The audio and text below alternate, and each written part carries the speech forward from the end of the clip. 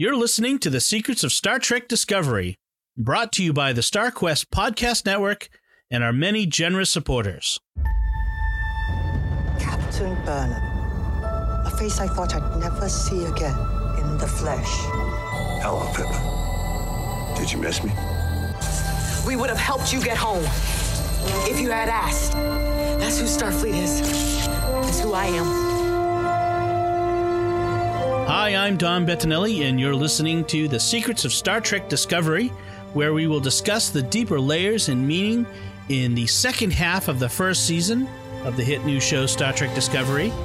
Today we're discussing that whole second half, the last 6 episodes, so it's not exactly a half, of that first 15-episode season. And joining me today on the panel are Jimmy Aiken. Hi, Jimmy. Howdy, Dom. And Father Corey Stika. Hi, Father Corey. How's it going? Very good. I want to begin again, as we did in the last time we discussed Star Trek Discovery, with a content warning. Star Trek Discovery contains some mature content related to matters of a sexual nature, which may or may not come up as we discuss this. As we discuss all content, we will do so from a Catholic perspective. If you have small children listening, you may not want them to be exposed to the content of that sort. You may want to listen to this later without them. So I just want to throw that out there ahead of time and proceed with our conversation. So, gentlemen, the second half of that season of Star Trek Discovery, we ended our first discussion with our theories about where the Discovery ended up. And folks, if you haven't listened to that first half of the discussion, we're not going to really rehash it. Go listen to that, then come back and listen to this. And of course, we're going to have spoilers for the whole season. So, if you don't want spoilers, come back again. We had some theories at the end of that first half season. By the time of the cliffhanger. So let's kind of go over how did we do on those theories. Before we were recording, Dom, you mentioned that we had some that were dead on and some that were way off, and I'm trying to think of any that were way off. At least of the theories that I had, they seem to have paid off, at least the ones I'm remembering. Maybe I'm forgetting something. The only one, not so much way off, is not proven yet. Maybe I'll say that. Okay. The Admiral Cornwell as the rejuvenations Lethe. I'm not seeing it, and I don't know if we're going to see that at this point because of the ultimate end of Lorca, or maybe. Yeah, we'll come back to Lorca in a second, but we'll have to see. Right. Yeah. We'll talk about Ash and Voq in a second. That's sort of a bigger part of the bigger discussion. Jimmy, your theory that wherever they ended up was Lorca's true home, because you saw him enter those coordinates in to the console right before they jumped at the end of that episode. Real quick. Yes. Yeah, you kind of have to freeze frame it to get a clear look at it. Yeah, and you said that that maybe they were jumping to Lorca's true home. That was right on the money. That was exactly what we expected, or what ended up happening. So that was a good one. Any other theories? And suspicion it was the mirror universe. Right. Correct. Any other theories that we had advanced that I'm missing? It's been a while. I haven't gone back and re-listened to our previous podcast, but obviously the Ash Tyler Voq thing was something that we talked about too, and that turned out to be correct as well. So let's talk about Ash/Voq, which I have to say, the actor doing his Ash Tyler voice and then doing the Voq voice, so different. Oh, yes. And to hear that voice coming out of him from that human look without the makeup and was disconcerting at the least, and very good. What did you think of the development of Ash Tyler, the Manchurian Candidate character? Well, I thought it was, it's one thing, first of all, from a production standpoint, they did a very good job of kind of hiding that.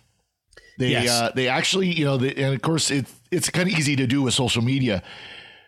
They kind of played with it a little bit, where there was actually a Twitter feed from the supposed actor who played this character, and that it really wasn't prosthetics, but that was his natural face. And this was the first role he could get that actually could use his natural face. And they played it up. It's really, I think the Twitter, I never went and looked it up, but I think the Twitter feed is still out there.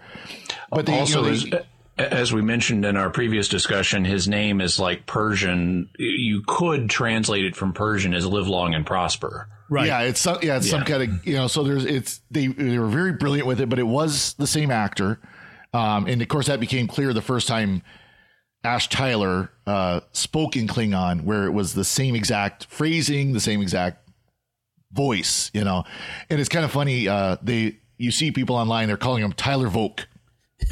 Right. That's his name now. But yeah, I think they did a very good job of developing that. There was,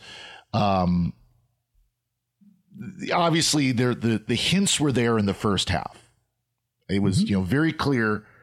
But then, of course, the second half, they were able to develop it. And then the part I didn't like is it's almost like they excised Voke, like an exorcism. And he was, cast out, that they completely cast out any trace of the Voke character. And now it's just Ash Tyler with the Voke memories is what he is now. Yeah, I didn't mind that. I guess there are several things I liked and didn't like about it. I liked the effort at, surprise, even though the fans spotted it really early. It's consistent with other Klingons being altered to pass as human. We've seen that before on more than one occasion in Star Trek. I like that Voke was the kind of pilot program for this infiltration technique, and the fact that he didn't work, that they weren't able to have his identity suppressed and then brought back successfully, could explain why we don't see that being used later on. Because later, when we see Klingons who've been altered to pass as human via species reassignment surgery, I think that's a great name, that they all know who they are, that we don't have further Manchurian candidates. And it makes sense given the mess up that happened with Voke. Okay, we'll alter them to look human, but we're not going to tamper with their memories in the same way. So I thought that was all nice. What I didn't like was the technobabble explanation for, we did all these tests on you psychologically, that would, and this is just really gobbledygook. I can't reproduce it exactly, but there's not a consciousness running beneath your Ash Tyler consciousness. We checked that out. And then they come in with, but we didn't think to check for a consciousness running alongside of it. What does that even mean? It's virtual machine. They installed a virtual machine. They installed VirtualBox on Voke to make Ash Tyler. I don't know. Yeah, but doesn't this? You either know you're Voke or you don't. I wonder, is this part and parcel of? I read an interesting article recently. This might be a bit of a tangent, but that we've come to approach the idea or understanding of consciousness using the analogy of computers, to it's an operating system, right? To the point where it's actually causing harm to how we treat people who have illnesses and how we consider humanity. We are not a computer program, and our mind is not a computer. It doesn't work like a computer. And to use that analogy now, it creates problems, and so exactly.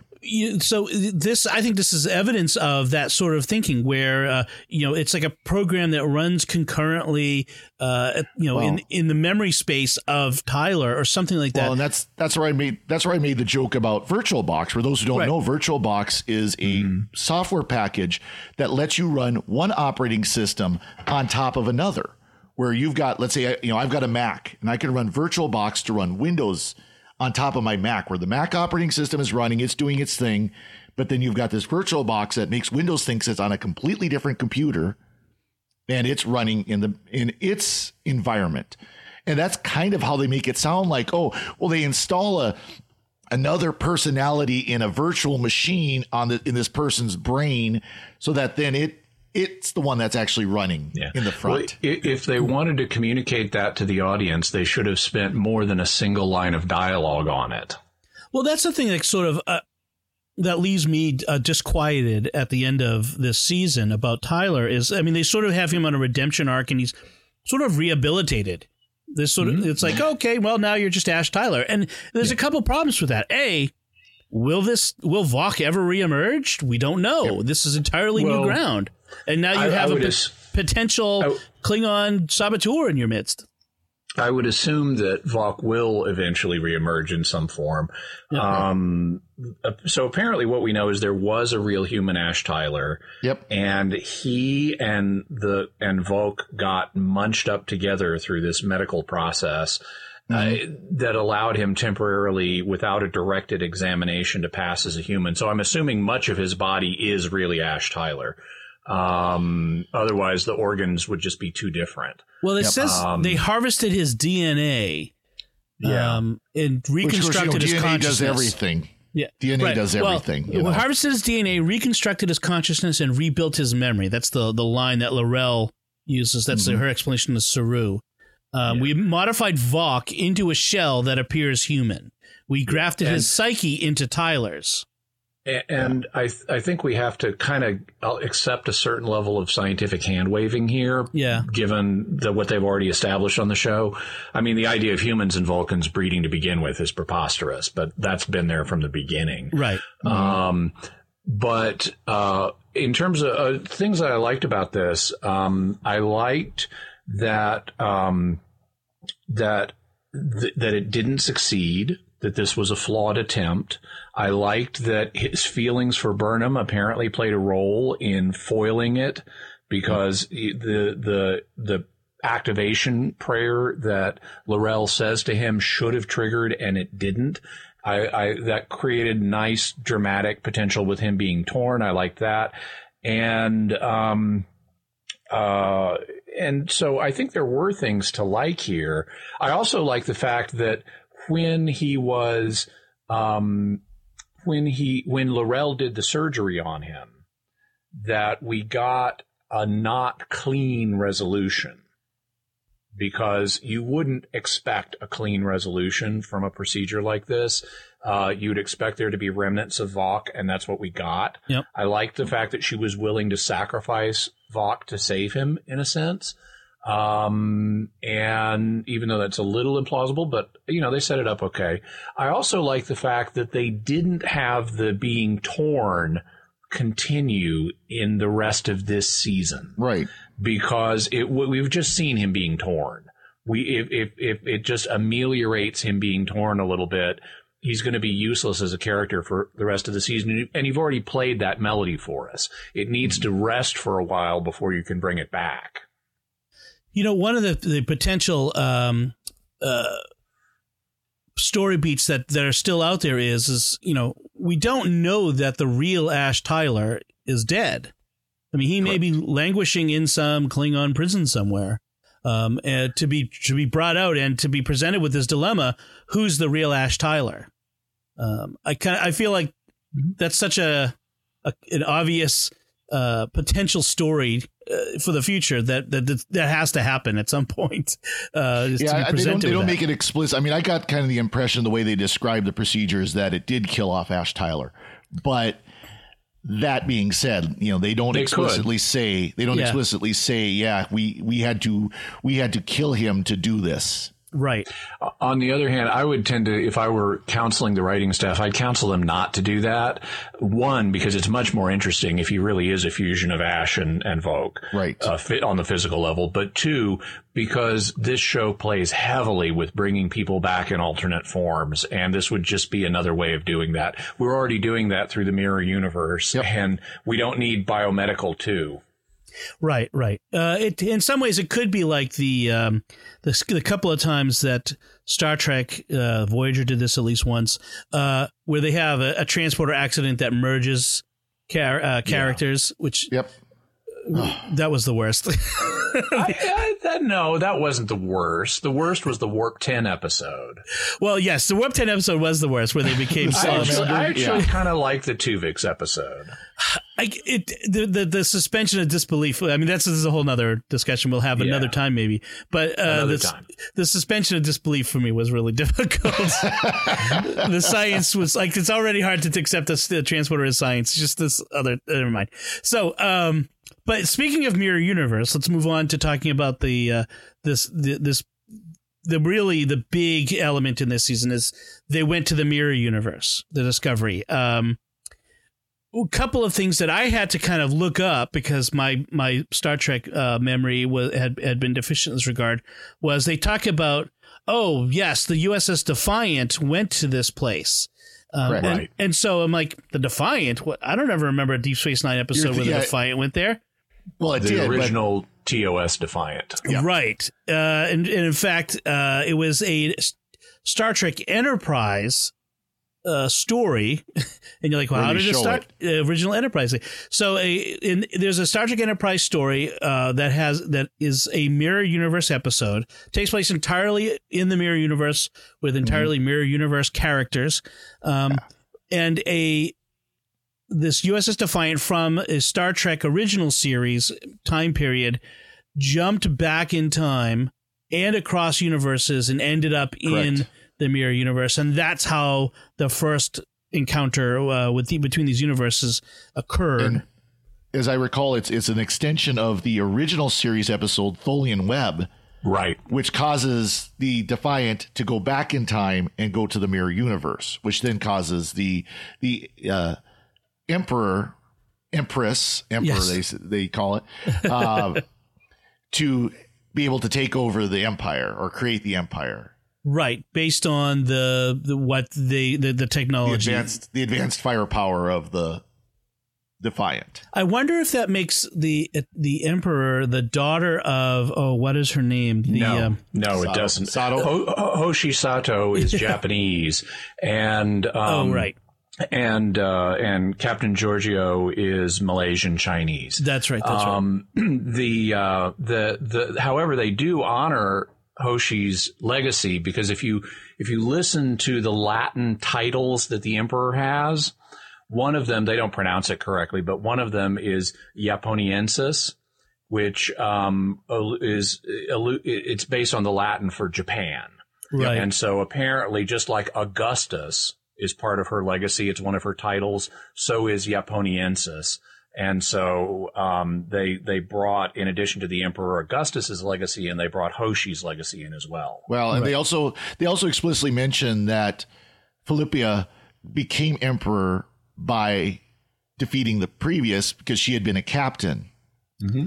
Right. And then, and of course that's completely within how the mirror universe has been established, is that you increased rank by killing off your immediate superior. Right. And then what happens next in the Star Trek timeline is the Enterprise with Kirk and Spock, Kirk. The crossover with Kirk. Yeah. Chekhov, Kirk, and Uhura crossover, I think it is, isn't it? Is Uhura one of them? Ultimately, Kirk is the only one being torn back and forth. Right. So, okay. So the mirror universe, interesting idea to kind of bring up right in that first season. We've in the midst of the Klingon Klingon Federation war, we have this detour essentially into the mirror universe. What do you think of them sort of leaving the Klingon war for say half of this second half of the season, for 3 or 4 episodes? One thing I kind of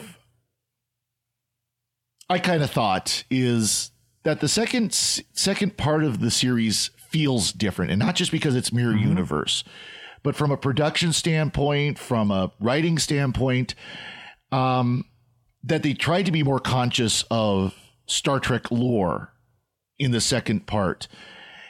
And my thought, and I know I'd mentioned this to you a couple of times, Dom, is that there was an uproar about halfway through the production of the series where Brian Fuller had started it. He's the one who was the showrunner at the beginning.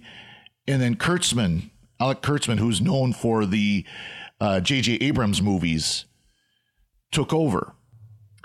And my opinion and completely my thought is the reason why the second half feels differently is because it is. this is where, that's that halfway point is where the division occurred, the uproar occurred, and that there was kind of from on high, there was almost a, we need to tie this back into Star Trek history. And that's why they ended up in the Mirror Universe, because they knew that it would be fan popular. The Mirror Universe episodes of every series that did a Mirror Universe episode was always one of the more popular episodes. So that's kind of my thought on that, is that they did it because it was a shift in the series. I don't have that sense from the reading that I've done. I don't know all of the changes that occurred after Brian Fuller left. Obviously, there were some, but the only one I'm aware of that seems to be confirmed is that they changed Lorca's character from being to being someone who was actually from the Mirror Universe. And that originally they were going to the Mirror Universe, but he wasn't from there. And they did that to up the drama. So I think that always they've had a commitment to, I think fans frankly have been impatient and short-sighted when it comes to thinking, oh no, this is so different than anything that's come before. It doesn't match up with continuity. Give them some credit. They need to show they're different at the beginning, lest everybody has a ho-hum, been there, done that reaction. But they will eventually provide explanations. And certainly the current showrunner, Alex Kurtzman, has indicated, we're gonna have an explanation for why Spock has never mentioned his sister Michael and everything. We're gonna get there. It's just, we're not doing it all at once. And my suspicion is that Fuller, who is a long time, he's written for previous Star Trek iterations. He's a longtime Star Trek guy, and a fan. My sense is that even though it's not quite what he originally planned, that it's still along the same lines, and at least this season is, and that he also planned to provide explanations for how this all syncs up with existing continuity. And as far as the whole Klingon, the continuity Klingon thing, where the Klingons look so different from the Star Trek Klingons we remember. I think that's just a gimme. They just wanted to do a makeup change. Well, I think a lot of maybe younger fans don't remember, but they did that once already. They changed the Klingons very drastically from the original series to the movies, and then from the movies that continued for a while. So it's not exactly new news that they would do this sort of thing. Well, and that's one of the big uproars is it doesn't look like a 1960s TV show. No kidding. Well, thank you. 50 years later. I don't want it to look like a 1960s TV show. And frankly, I think Enterprise did a disservice when they made the Mirror Universe Defiant, look like the 1960s. They actually used a reproduction Enterprise bridge that fans had made. Yeah. In fact, the fans have made for a fan films that they've made of Star Trek. Yeah, I agree. And when Deep Space Nine did the Tribble episode where they went back to they were on. I mean, I understand the idea of we want to evoke in fans this idea, and it would be disconcerting because they wanted to show Shatner and Leonard Nimoy and the interspersed, so they couldn't really change it, but certainly Enterprise could have done something different. And I agree with you guys, and I think we're all in agreement that as far as the technology that they use, we just have to accept it. We'll get to this, but I'm curious on how this will play out the first episode of the next season. But we'll get to that later. Yeah, we'll get to that because I want to kind of hold and kind of follow this because I want to talk about Michael Burnham and her arc here through this. I mean, she's really our key character in all this. She's extremely damaged at the beginning of this season. She's a traitor. She started a war. Gabriel Lorca, who has the first traitor in Starfleet history. Yeah, right. Yeah, that's a little much, but Lorca is recruited her for his own purposes, which we find out have to have everything to do with the Mirror Universe and nothing to do with the Prime Universe or whatever we're calling it, because of the various things. But she has a relationship with Ash Tyler, has to deal with his betrayal. She deals with her. Right. So that's her first human experience of love, because up to now she's been surrounded by Vulcans. Right. Although not really. I mean, this is one of the things that Star Trek has a problem with is she's a second in command. She didn't just graduate from the Vulcan Academy and become a second in command. She's obviously been on human starships for years by this point. Well, I think it even says that it was 7 years between when she was first introduced to Captain Giorgio. And when the series started. So, I mean, she's been on there for a while. Right. And they did the same thing with Data, where they pretend he's like a brand new character in the first episode of Star Trek Next Generation, when they tell us he's been part of Starfleet for like 25 years or something. And it's like, what? Why does the character development only start now? Right. And not to mention that Burnham's mother is human, a human living among Vulcans. Vulcans. Yeah. But anyway, for whatever reason, Michael has never let herself have a human experience of love before, and she opens herself up to Ash Tyler and has a really bad first experience. And still hasn't. So to speak. But she goes to, then she deals with her feelings, her guilt regarding the death of Captain Giorgio by having to deal with this emperor who looks just like Captain Giorgio, but is not, most evidently, and has to deal with those feelings. She goes to this redemption arc, and where at the end, she's restored, basically. Right. And there's an interesting parallel with the beginning and the end, because in both the first episode and the last episode, she initiates a mutiny. Initially, she initiates a mutiny to try to attack the Klingons. Then she initiates a mutiny to try to avoid attacking the Klingons. And the difference is not just the goal, but also the fact that she gets support in the second mutiny, where she just barreled ahead on her own in the first and tried to deceive everybody into going along with it. And so there's some character growth there in realizing that even though you do need to defy orders sometimes, you can't just go it alone. And so there's been some character growth in that regard. Also, her ideals are now much more heavily Starfleet than they were. Right. Initially, she was coming from a very pragmatic Vulcan perspective, and now she's got much more the Federation ideals that she's standing up for, which is also, some people have proposed, another big sloppy wet one for the fans of, yes, this is really Star Trek. But I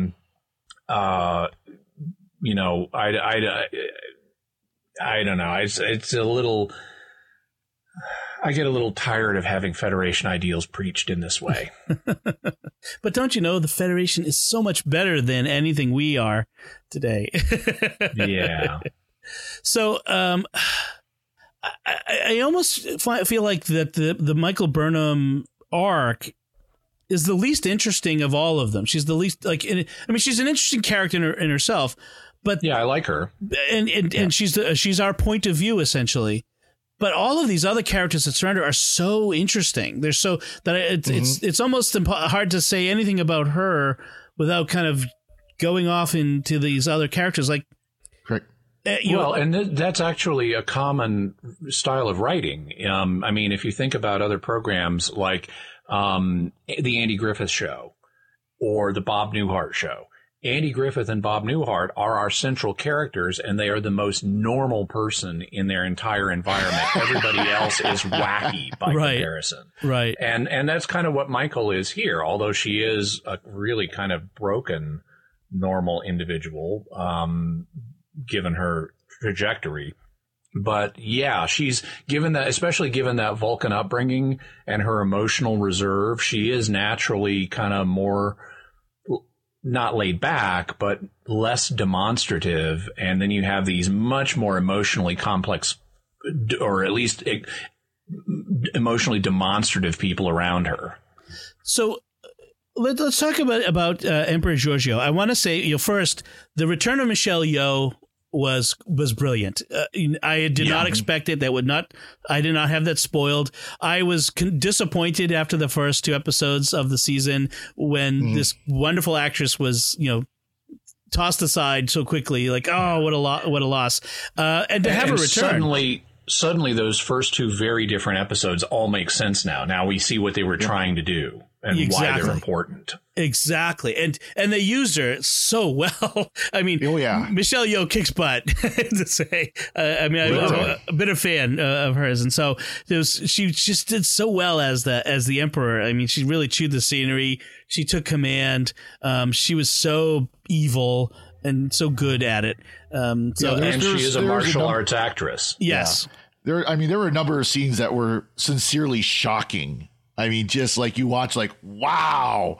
right. Eating Kelpian. Yeah. Oh, that was so bad. Like, now when I look back at the scene where Giorgio, says, pick one of the Kelpians, and it's like, what am I picking him for? She's thinking the same. So, of course, she points at Saru, and it's like, oops. Yeah.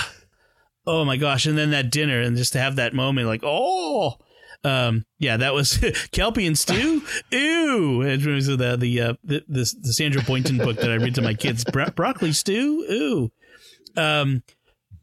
But, an interesting one of the flaws was they set up the Emperor as no one ever sees the Emperor. No one knows what the Emperor looks like. And then all of a sudden there was like 2,000 people on the ship. I mean, that's. Yeah. And everybody knew who the Emperor was. Right. And but there was just this attempt to kind of keep it as a mysterious person.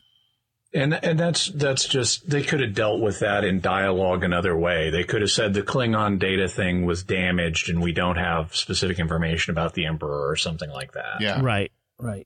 And then to bring the Emperor back to the Prime universe, and in such a way as that nobody knows that that they've kind of flipped the story. Whereas Michael Burnham was pretending to be, she's really dead in the mirror universe, but is pretending to be her. Now we have Philippa Giorgio, who's really dead in the Prime universe, but now they have this mirror universe person pretending to be her. Right. And what a complex little moral problem. Starfleet recruiting this person because she's figured out how to defeat the Klingons in another universe, right? And they're so desperate that they recruit her for what's essentially a genocidal event. I mean that's kind of the question. Is like, oh, that's not really what Starfleet recruited her to do. We have this other plan, but did they really? Did they know what she was really going to do? To defeat the Klingons. I think they did. Yeah, I agree. I think this is sort of when we talk about, the Federation is so much morally better than us, this is evidence that it isn't. Well, and, Admiral Cornwell's reaction to Michael Burnham when she stood up to her, I think really does show that she knew exactly what was going to happen, that this was all a setup from the beginning. Right. Otherwise, there's no moral conflict. There's no need for the second mutiny. If it's like, oh, what? You mean she was going to blow up their planet? We had no idea. Obviously, we can't do that.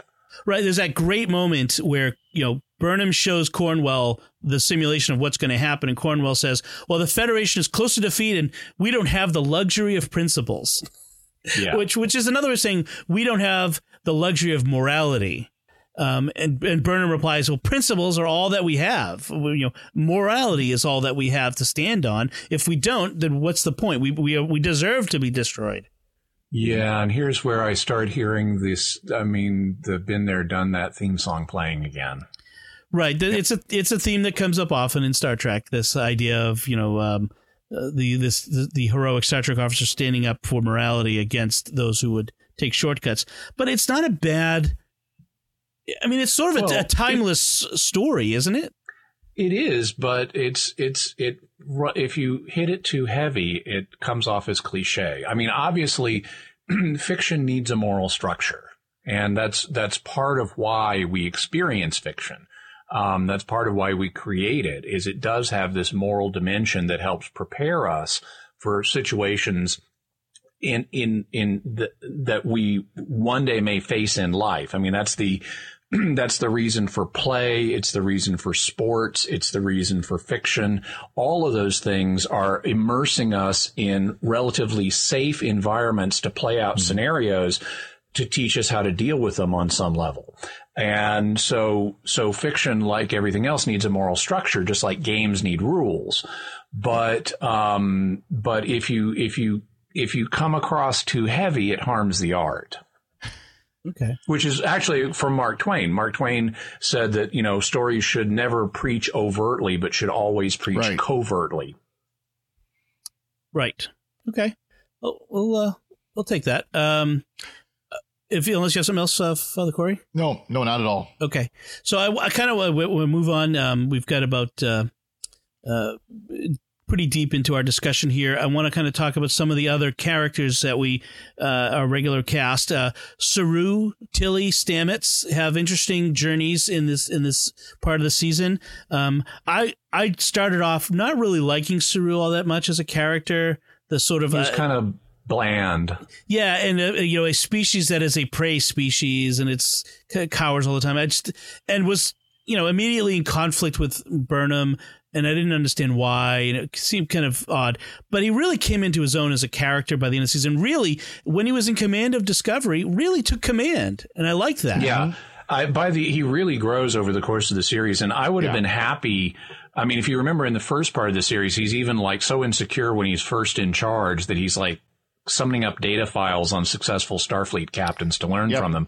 And later he just moves ahead confidently. It's like Discovery is no longer Lorca's. She is ours. We're going forward. We're going to get this done.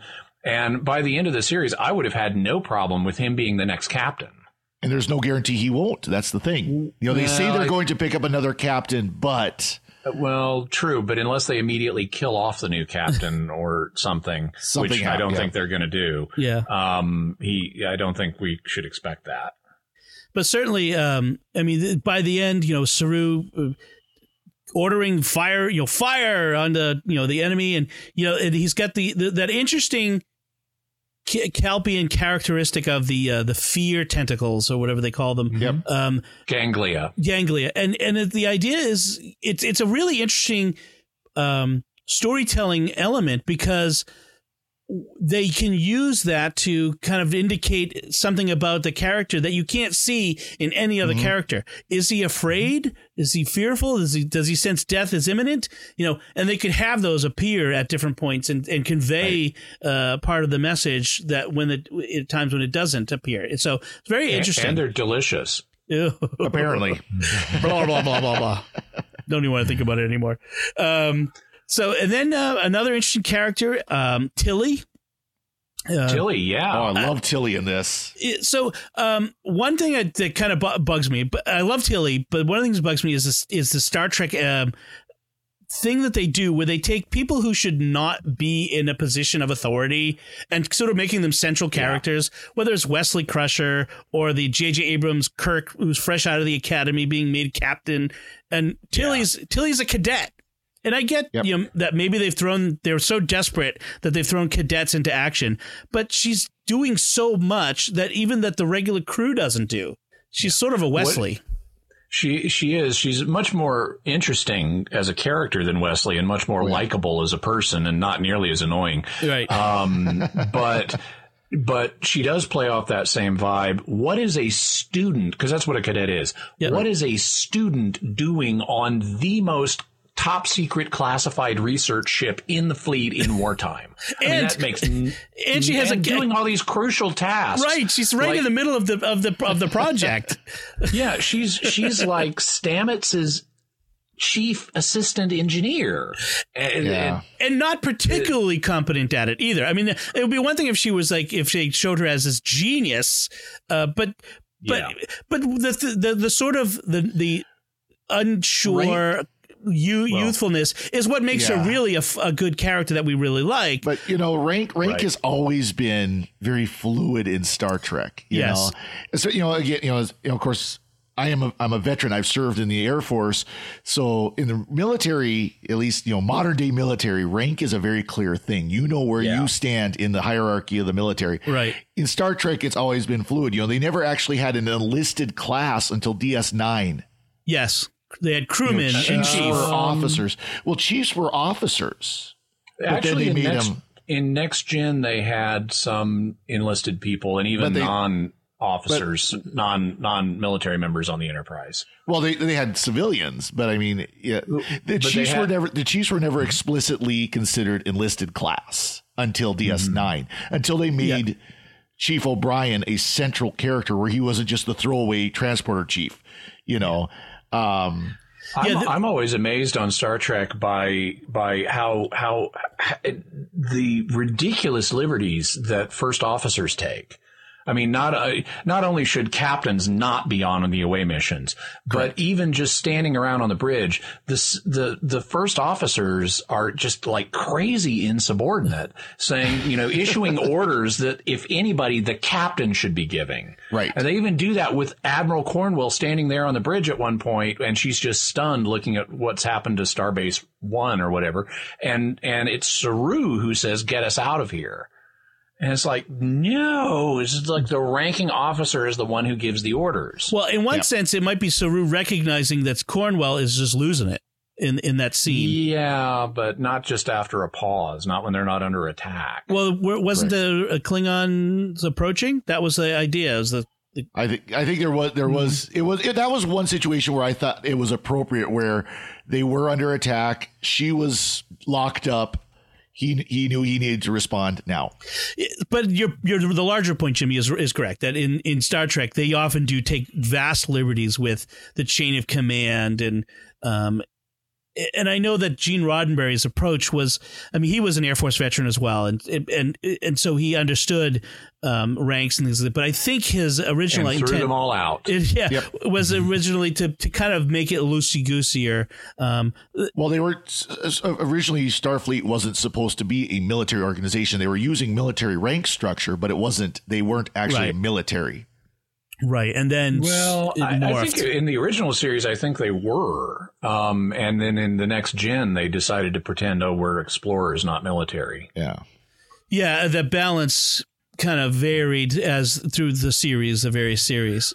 While we're talking about Tilly, though, not only is her role in the Prime universe implausible, but her role in the Mirror universe is implausible. As much as Captain Killy is a fun idea, and as much as I'm sure we're going to meet her in the second season, because no body, not dead. Right. It's implausible that this person who's a cadet even with the assassinate your superior thing, the idea that she at her age would have been a successful captain is very implausible. They should have just made Tilly from the start, like a lieutenant or something, and just be done with it. Yeah. And then it's still a little implausible, not nearly as implausible.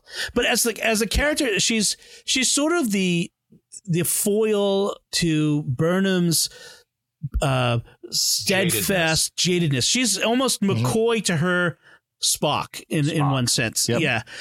So that she provides some levity to the story, which is often very ponderous and full of emotion and all this intellectual discussion. And she provides this moment of innocence. And so she does play a crucial role in the story to kind of be the audience in one sense. She says the things that we would say, and including sometimes the inappropriate thing. She talks too much and says too much. I love it when her first impulse upon meeting the Empress is to salute her. And Burnham is like, "Don't do that." Exactly. She's just a great character because she's so real in that sense. I like Tilly too. How about Stamets? Now, Stamets goes through a journey in the course of this season.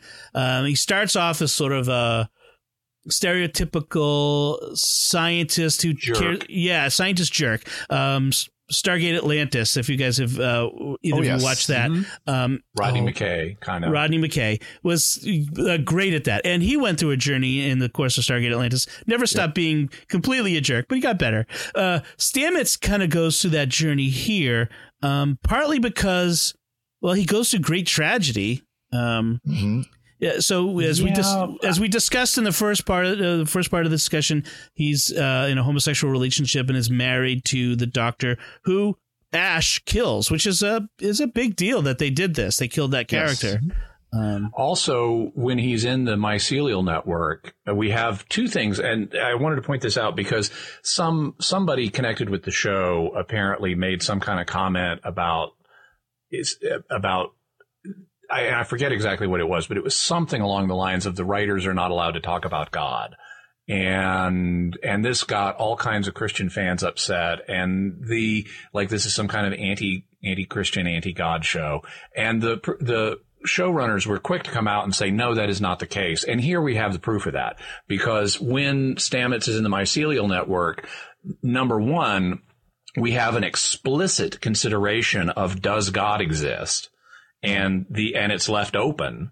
And then not only do we have an am I in the afterlife, so we have an explicit consideration of does the afterlife exist, not only is it left open, but it's almost implied that the doctor is dead and is still alive in the afterlife and communicating with Stamets.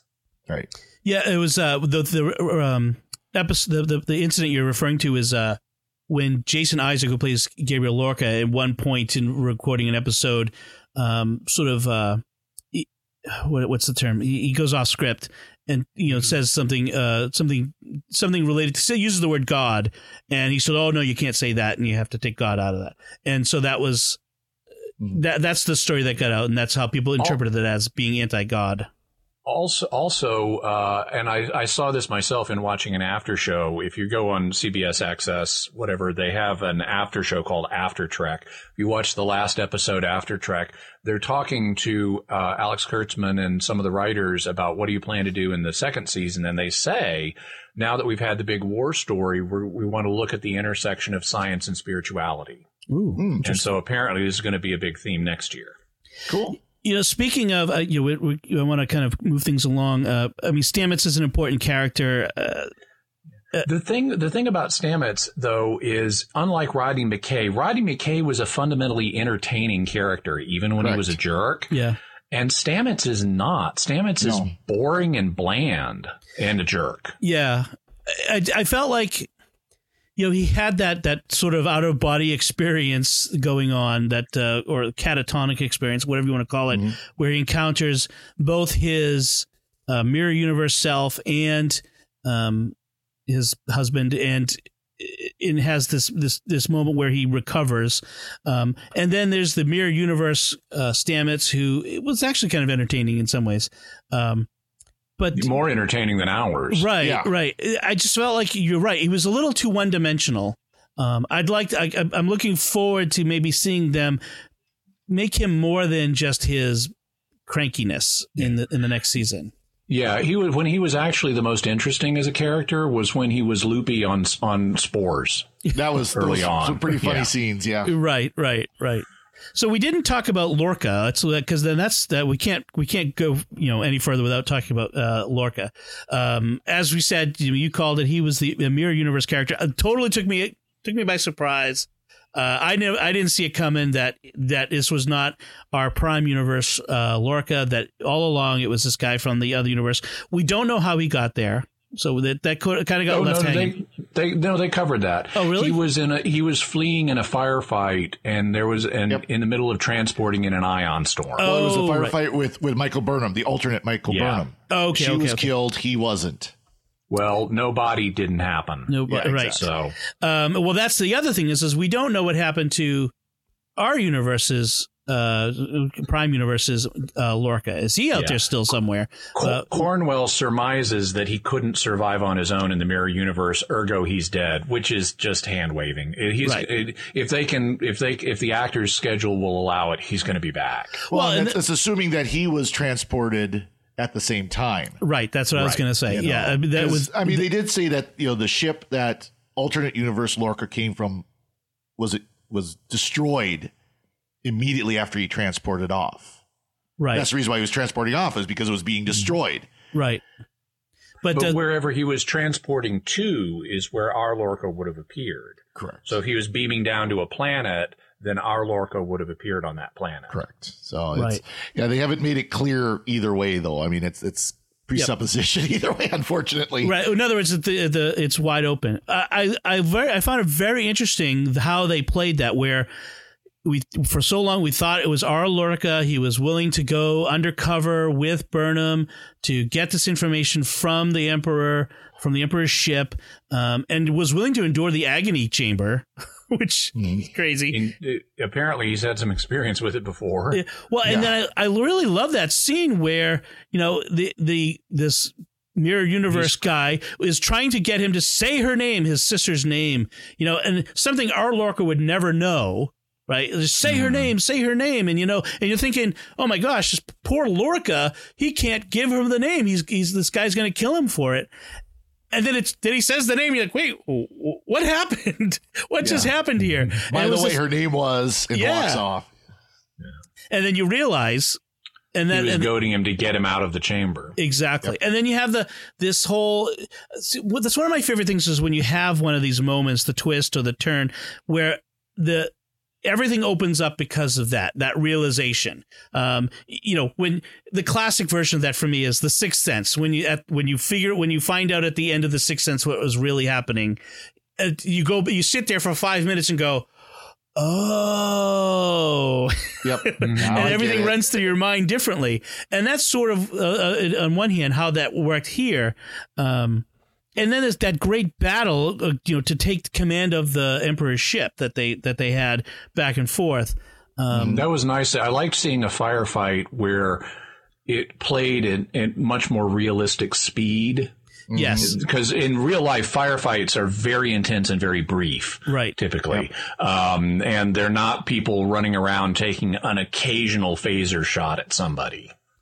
Right. And it was to the death. I mean, they're the Mirror Universe, so they're not holding back. No, there's no stun setting on their phasers, apparently. No. And there's this battles right up into the throne room.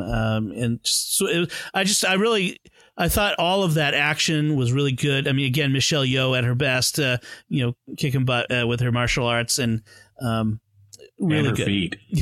Right. Yeah. But Lorca, Jason Isaacs was really good. I really enjoyed him, and I hope they bring Lorca back because I liked his in the first half of the season his that Starfleet captain with a moral flaw, which now we understand where that came from. So I'd like to see what the real Lorca is like.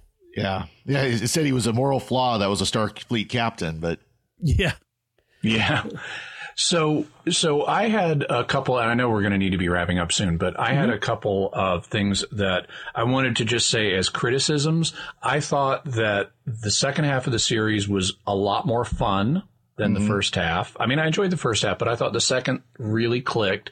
But there were a lot of implausibilities. I mentioned Captain Killy. They're taking all kinds of crazy, insane risk with the let's go undercover in the Mirror Universe stuff and get on board the Emperor's ship. We already mentioned that nobody knew who the Emperor was. That's dumb. They needed to better set up some things, like there are humans on the Orion colony on Kronos. That wasn't made clear early enough. Otherwise, because the audience is left expecting, why aren't they immediately being spotted as spies? Right. Exactly. The one of the things that I noticed in the final resolution of the Klingon War is we have something very much like, in a way, one of the flaws in Star Trek, in Star Wars: The Last Jedi, because in Star Wars: The Last Jedi you have this incredibly lengthy sequence where the rebels are being pursued and they can't outrun the Empire, and the Empire doesn't jump ahead of them. And nevertheless, the rebels have time to go on this side journey to another planet and come back. And that's essentially what we've got in that last episode of Discovery, where the Klingons are on Earth's doorstep. Right. And then action kind of freezes for this side journey to Kronos until that all gets resolved, and they haven't made any progress. And that, they were just hyping the drama too much. They should have fixed that by saying they're getting within a day's journey of Earth or something like that. But not so close as you actually see Earth. Well, right. That's that. If you've ever played the Final Fantasy role-playing games, that sounds very familiar. Oh, we've got to go do this. Oh, but first we got to run over and do this little adventure, and then we got to go do this. And we got, so right. No, I agree with that. I mean, you could hand wave a little bit on that and just say, well, what they just showed things out of order. That them showing up outside the orbit of Jupiter. Yeah, that's sloppy. It is sloppy. Also, we've got this dramatic speech by Michael Burnham there at the end. Why is the science officer giving this dramatic speech as the keynote speaker in front of all of? It's a minor point, but in one sense, it's because she's the architect of the solution. She's the one who came up with it. Well, and it gives her that redemption. I mean, she started the war, she ended the war. I'm not sure that one I saw, I didn't have quite as big an issue with, just because. Yeah, I just thought it's implausible. I could accept it on an emotional level, but it didn't seem to make sense in terms of real world logic. Right. What do we think about the solution to the Klingon War, which was the problem with the Klingon War was that it was from the Klingon perspective, from T'Kuvma's perspective, it was about uniting the houses. And what eventually started happening is that they had divided and were attacking on their own and were not united.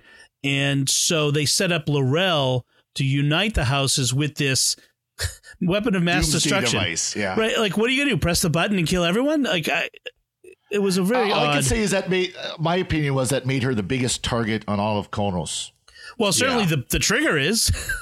and it also suffers from another common Star Trek problem, which is the Klingon Empire is not one planet.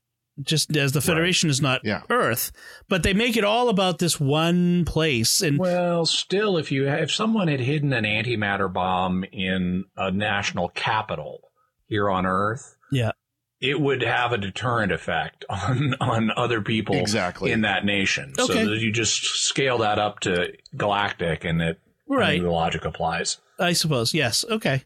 But she's the critical point of failure. So, but it's still it's not something that would make the Vulcans, J.J. Abrams flashback. It would not make the Klingons extinct, certainly, because there's so many of them on other planets, apparently. So that brings us to the end of that last episode of the season, to the big reveal. Sorry. Okay, you both. We got a couple.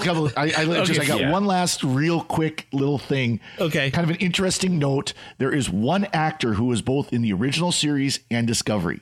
Oh, yeah. He was in DS9. He was in DS9 and Enterprise as well. His name is Clint Howard, brother of Ron Howard. Right. He was Baylock in the original series. Corbomite maneuver.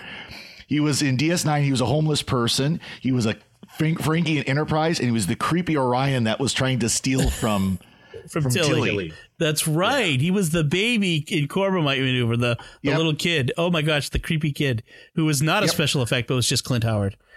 Exactly. Also, and who hated the apricot juice they made him drink. So his dad, Rance Howard, told him, suck it up and drink the apricot juice. That's what the Tranya was.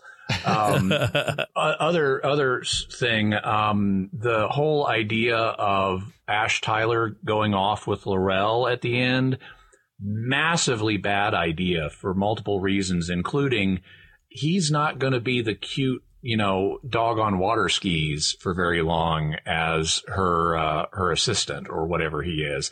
And even the writers in After Trek acknowledged in season 2, he's going to be having cause to reconsider how wise the decision to go with L'Rell was. Interesting. Right. By the way, just to kind of close the loop, he had a fourth role in Enterprise. Oh, well, that was the one you were mentioning. He's the Ferengi. Yeah. Yeah, the Ferengi. Okay, so, but you're right, Jimmy. The sending Tyler off with L'Rell is a guy who's, like you said, he's still not got his brain back in order. Yeah. Mm-hmm. Really on the writing level, this is a way of moving him away from Michael for a time. Right. And it's not a good one. because it's just too stupid to go off with L'Rell when you're a human and you've got this fractured identity that you're still finding your way. So, okay, so now we can get to the final bit of fan service in that first episode, or I mean the last episode of the season, the Enterprise showing up. So the Discovery is on its way to Vulcan, taking Sarek home to pick up their captain, and they get a distress call, and the Enterprise warps in, captained by Robert April, not Captain Pike. Oh, was it Captain Pike? Oh, I'm sorry. Yeah. I was reading something else that had Captain Pike which will have not as first officer but a science officer, Spock, on it. So it's undoubtedly how we're going to get that Spock encounter. That's my thought. Mm-hmm. Yep. Yeah. Only I don't. Based on what the showrunners have said, I don't know that we're going to get that immediately. My suspicion is, and based on what they said in After Trek, is they're going to be stretching that out, and how much, if any, we actually see of the interior of the Enterprise and who we see. Mm-hmm. Is something we shouldn't make any assumptions about. Well, they have said they are going to try to get the look and feel similar. Yeah, but not and identical. That's kind of what I expected. I expected that it would be, similar colors, similar design, but updated to match kind of what they've done so far. This is what I'm really looking forward to. I want to see what they do. Sorry. One thing they cast doubt on is seeing the bridge, but they indicated they may show us some other parts. I would suspect one of the differences, or some of the differences, it may be that it may look somewhat more like the original pilot, The Cage, because that's closer in time period. And the fact that this is set 10 years before Kirk's Enterprise gives them some additional liberty to play with the interior design. Well, and the thing to recognize, too, is at the time of Kirk, the Enterprise was not a brand new ship. It was not the state-of-the-art ship. It was at, 20 years old at least. And it had already gone through some renovations and stuff. Exactly. So if we do see Spock, what do you think of the odds that it will be played by Zach Quinto, who plays Spock? That would be the obvious choice. Yeah, in the J.J. Abrams Star Trek. I'm willing to be a little more pessimistic about that. I'm willing to bet that, because there has been, when you read some of the interviews, kind of a conscious effort to separate the movies from the series. And I think that would break that. Well, they've established this isn't the Kelvin timeline, so but you could still bring over the actor. I mean, you could argue he's already been accepted by the audience as Spock. You could argue alternate universes in that the Kelvin timeline is actually another alternate universe, and whatever. But I don't know. Well, the separation between the movies and the TV series has to do with the separation of rights between Paramount and CBS. Exactly. But that certainly doesn't preclude actors from playing the same role. I don't think it does, but between them. But I think Zach Quinto as Spock did a great job in the movies, but it may be a chance for another actor to come in and play that role as well. Just to kind of wrap up a little bit, to talk about how do you think the cast did, the actors and actresses playing these roles? I'm thinking of now I have to get my list out of the names of the actors and actresses. I only know them by their characters. Sonequa Martin Green. Yeah, I thought she did. I thought in terms of our main characters, I'm not talking about all the bridge crew, but in terms of the main characters, I thought all of them did really well, with the exception of the guy who plays Stamets, who I just find flat and boring. Right. That's Anthony Rapp. Sonequa Martin Green, I think she did a good job with. She had big shoes to fill, frankly, to be sort of the lead in a Star Trek who wasn't a captain. That's and a lot of expectations placed on her for being a woman and for being African American and all of the stuff that goes along with that in our current society. I think she did fairly well. I think it was a good role for her. How much does go along with that? I mean, I really don't care what race or gender our main character is. I just have no interest. I'm not putting any expectations on her as a result of that. But I think the wider fan base and the wider viewing audience does. There is a kind of a movement, at least like the United States and Europe, of that does matter. And it does matter, we could get into a whole discussion about that's completely separate from this. So I think it does matter to some people, to a significant portion of the potential viewing audience. It might not to us in particular, but there are those, I think, that it would. Well, I mean, maybe, but we've had black captains before. We've had female captains before, and main characters on Star Trek before. Well, are there some sexists and racists out there? Sure. But the idea that this is the 1950s or 40s and that's the dominant thing in our culture is just nuts. Unfortunately, I've seen people posting about how isn't it wonderful that this is the first, black female lead, and then of course they go through the the list of, well, let's look at all the important blacks that have had important roles, like Ben Sisko, and let's look at women like Janeway, and it's like, isn't that cute? right. Well, I mean, so whether we agree with it or not, there is expectations that have been placed on her, though, I think, and that's really the idea that I was sort of trying to convey is that despite that, it wasn't really an issue, I don't think, for the way they portrayed it. They didn't purposely go in a particular direction with any of that. The sort of the breakout performances, though, the unexpected ones, Doug Jones as Saru, I really liked. I think he did a lot with that character, and Shazad Latif, who plays Ash in Vok, I think he's effective. Yeah, he was. At times, it was a little too much. Like, okay, enough with the crying and but he had a lot. Liked his vulnerability. Yeah. I think he had a lot. He had to do with that. I mean, there was a lot of complexity in those characters. I think it came out pretty well. And Jason Isaac, like I said, was really good, and I like Michelle Yeoh. And Emily Coots is not Emily Coots. Was it Mary Wiseman plays Sylvia Tilly? Those are all good. And so overall, I think a pretty good cast. One thing I hope they do the next season is we look a little at the secondary cast, the helmsman and navigator, the weapons, and that really cool looking cyborg sort of bridge crew, augmented person. Yeah. There's some interesting, perhaps, stories that we could get into there. How do you feel about it as a season-long arc, as opposed to what we're used to with Star Trek is episodic? Effective? Would you prefer more episodes that are standalone? I wouldn't. I love serialized stories. And I'll say this, despite its flaws, it's the best first season of a Star Trek thus far. Yeah. Yeah, I'm on with that. I'll agree 100%. I'll agree 100%. And if you go back and listen to the first podcast, I was death on this series when it first started. The first couple of episodes when they first came out, I'm like, this is awful. Right. But it really improved quickly, and then the second half really did that. But I like the idea of the serialized arc. It might have, something they might want to explore if they do decide to go for a little bit longer seasons is maybe have a one-off episode somewhere. And they've said they plan on doing a little more self-contained stuff, like in this season when they went to the Blue Crystal planet. Right. That was more of a one-off.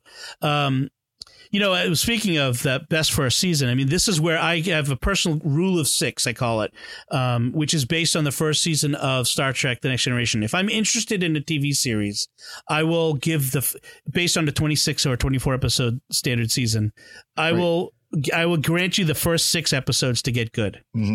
After that, if you've not gotten good, I'm done with you. But if you so promise, I will stick with you. Yeah, and that's what I tried.